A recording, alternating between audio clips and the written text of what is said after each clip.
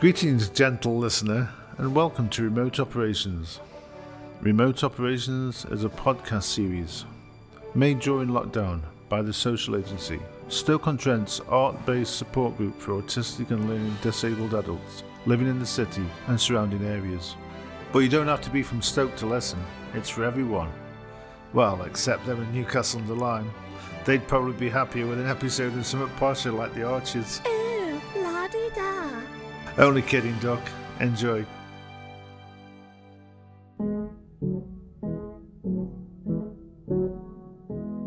Hello, it's me, Jim Hype, your showbiz reporter to the stars. The collection in this episode belongs to Mike Bond. Me and Mike hit it off immediately. Eloquent, easygoing, erudite. In many ways, he reminds me of me. It would therefore be a pleasure to talk to him about his collection. Unfortunately, we lost the recording of this interview, so I have reconstructed it using my uncanny impersonation of him. There was a Twitter account that covered Doctor Who covers of various different releases.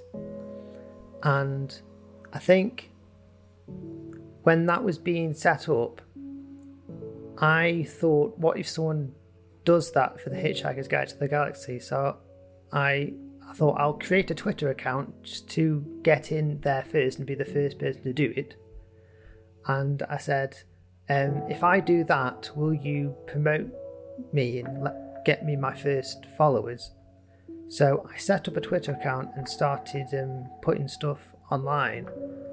And running a social media account very quickly eats up content. So it very quickly snowballed into looking for basically anything Hitchhikers that I could find. And so it kept growing and growing into this quite enormous collection that I have now.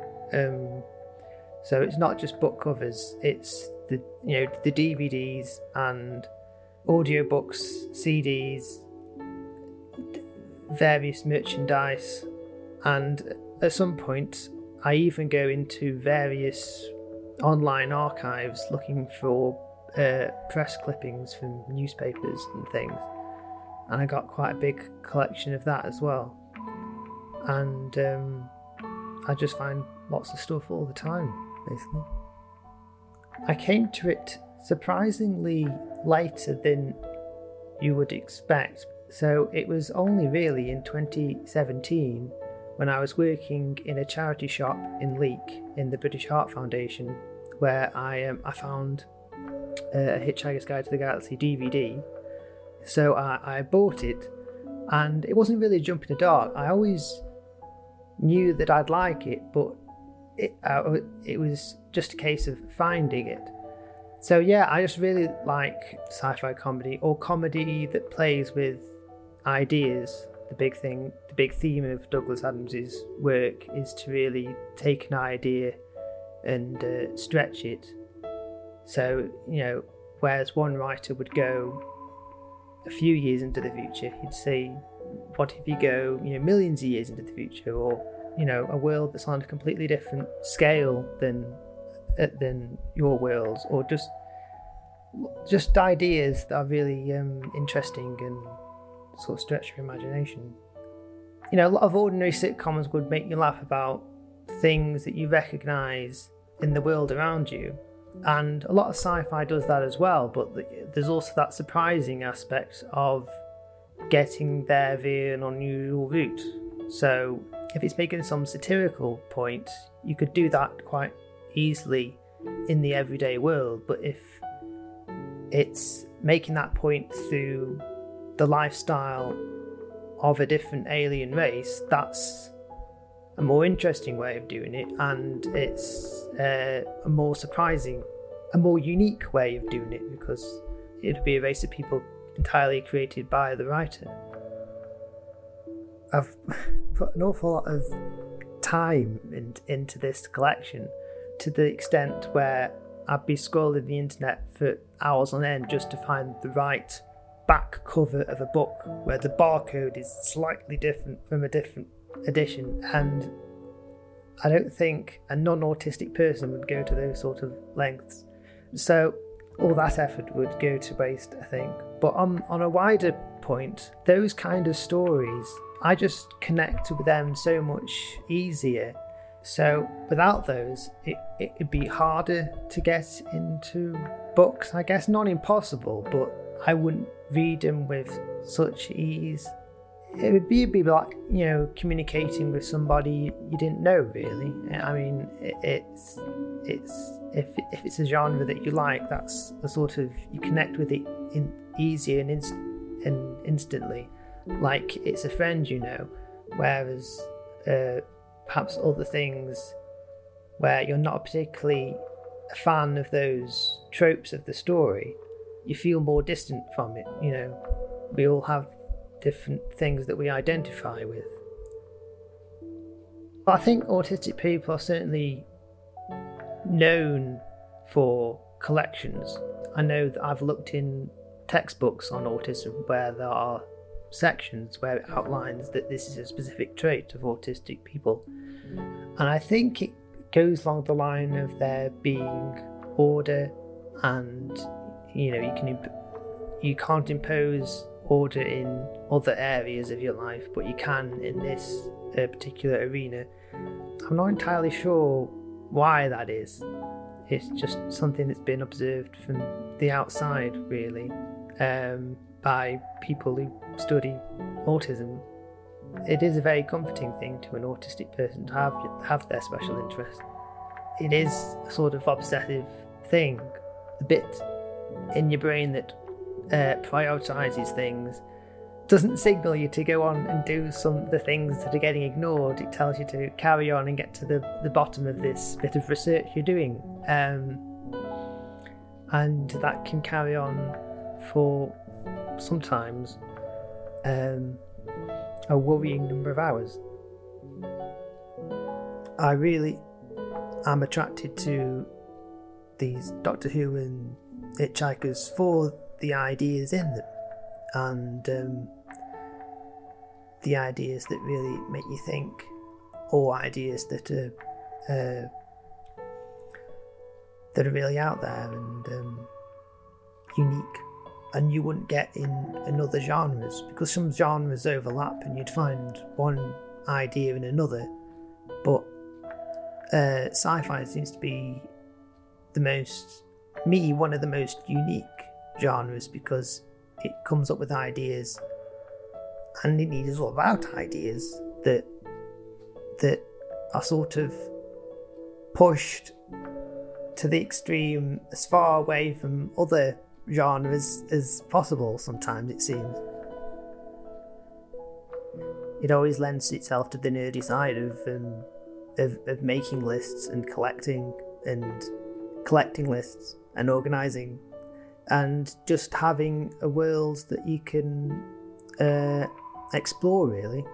Particularly the franchises that go on as long as the big franchises like Doctor Who or Star Trek or Star Wars. They all have a mythology built up to such an extent that you could study a corner of that universe as if you were studying a subject in the real world. If you wanted to study the history of the Daleks or something, it's, such detail has been built up that it's almost like there are various stories and various blind alleys to go down, just like studying a real historical subject. And Lord of the Rings fans in particular must really go to town on that sort of thing. And the behind the scenes stuff as well, really big. Something I'm really into at the moment is we seem to be living in a golden age of behind the scenes books, big chunky coffee table books about what was filmed on what day and what production troubles they had. Back in the 90s, you'd get a making of book and it'd be quite thin and flimsy, but there really are a lot of really knowledgeable people about making these books nowadays that I'm really interested in. So it's really interesting to read about these things that, they just went out at the time just as an ephemeral thing, but now you can learn about it in a lot more detail, in, really forensic detail almost.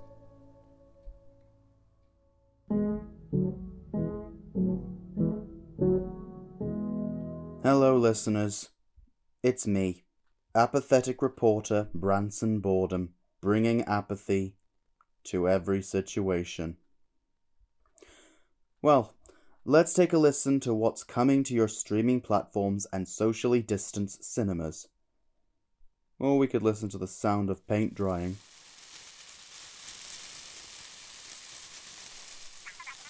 Oh. Okay. Here we go with famous actors in the wrong film. Roll sound, please, team. This summer, Hitman Vince Vega finds out his partners had a makeover. And I will strike down upon thee with great vengeance and furious anger those who would attempt to poison and destroy my brothers. Cut! Wow, Judy, that's amazing. Is that alright, Quentin, love? Now when's lunch being served? I'll just pop back to the trailer for a snooze. Car for Miss Dench. Now, Judi Dench is Jules Winfield in Pulp Fiction. Coming to a socially distant cinema near you soon. This time, it's Shakespearean. Well, that trailer just has me giddy with excitement.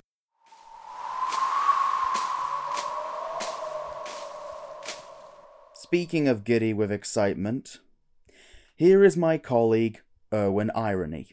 We sent him an advanced copy of the film and he is going to review it for you. Yeah, so, Branson, I was going to watch the film you sent, but then this crazy show came on where a guy sat behind a desk and talked about all the things that had happened that day. Like, in politics and stuff, but then in sport and entertainment. And he seemed to be saying he would do the same thing again the next day. But here's the really weird bit. At exactly the same time! And that's the news. Yeah! That's what they call it! News! Oh, dear. Well, see you next time, folks.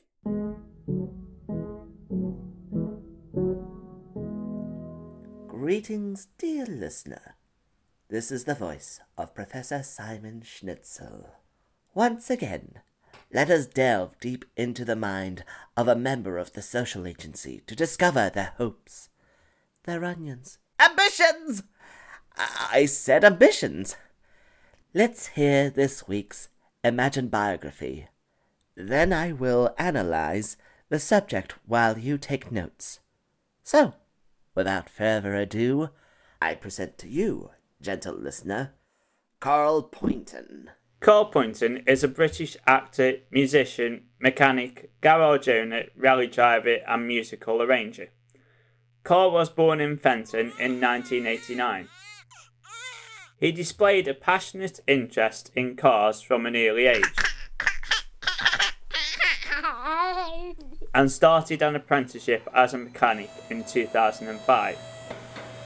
He quickly became head mechanic, then head of sales, before taking ownership of the garage in 2011 and opening a string of other luxury car showrooms all over the UK. Carl is a keen rally driver and has participated in many of the world's most high-profile events. Carl is an accomplished pianist and much sought after as an accompanist.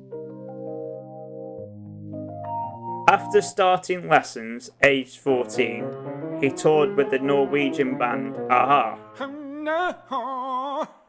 This led to work touring and recording with some of the biggest names in popular music, including Adele and Sam Smith. He was just amazing. Carl is perhaps best known globally as the 10th actor to play the iconic spy James Bond, taking over from Daniel Craig.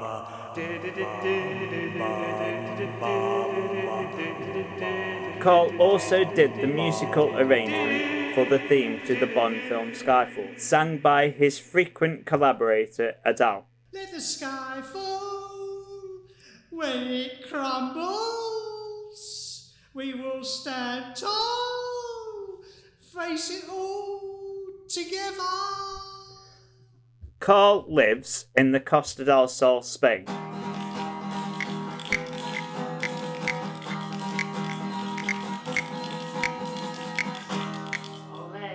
His residence is a converted castle with a separate annex of garages for his classic car collection. In the grounds is a fully functional pub, a regular home for many of the colourful characters from London's underworld who have sought refuge in the sun. Give me the keys. Give me the keys. Very interesting, revealing, poignant even. My analysis is... Excuse me, gentle listener. I must get the door.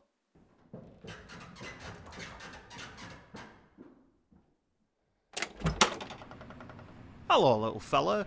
Tesco delivery. Is your mum around? Yes. She's in the kitchen. Mom! Shopping delivery! Little fella, patronizing fool. I'll show them all. Well, dear listener, I'm afraid the analysis of this week's imagined biography will have to wait. So stay safe, keep it onion, and I'll see you in your dreams.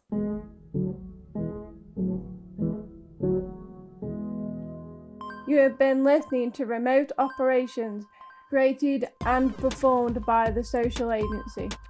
Appearing in today's podcast we had Roger Fitzherbert, Mike Bond, Robbie Nichols, Adam Cork, Carl Poynton, Richard Smith, Toby White, Sol Hewish and Rebecca Pan. Remote Operation was produced by Sol Hewish and Ed Gorn. Original music was written and performed by Toby White with Carl Poynton. Emily Andrews was our social media executive, and the artwork was by Robert Millward.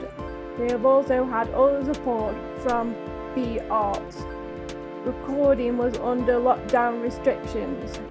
Remote operation was made possible with funding from Arts Council England and the National Emergency Trust, which was administered by the Community Foundation for Staffordshire. The Social Agency is a product of Ride Out.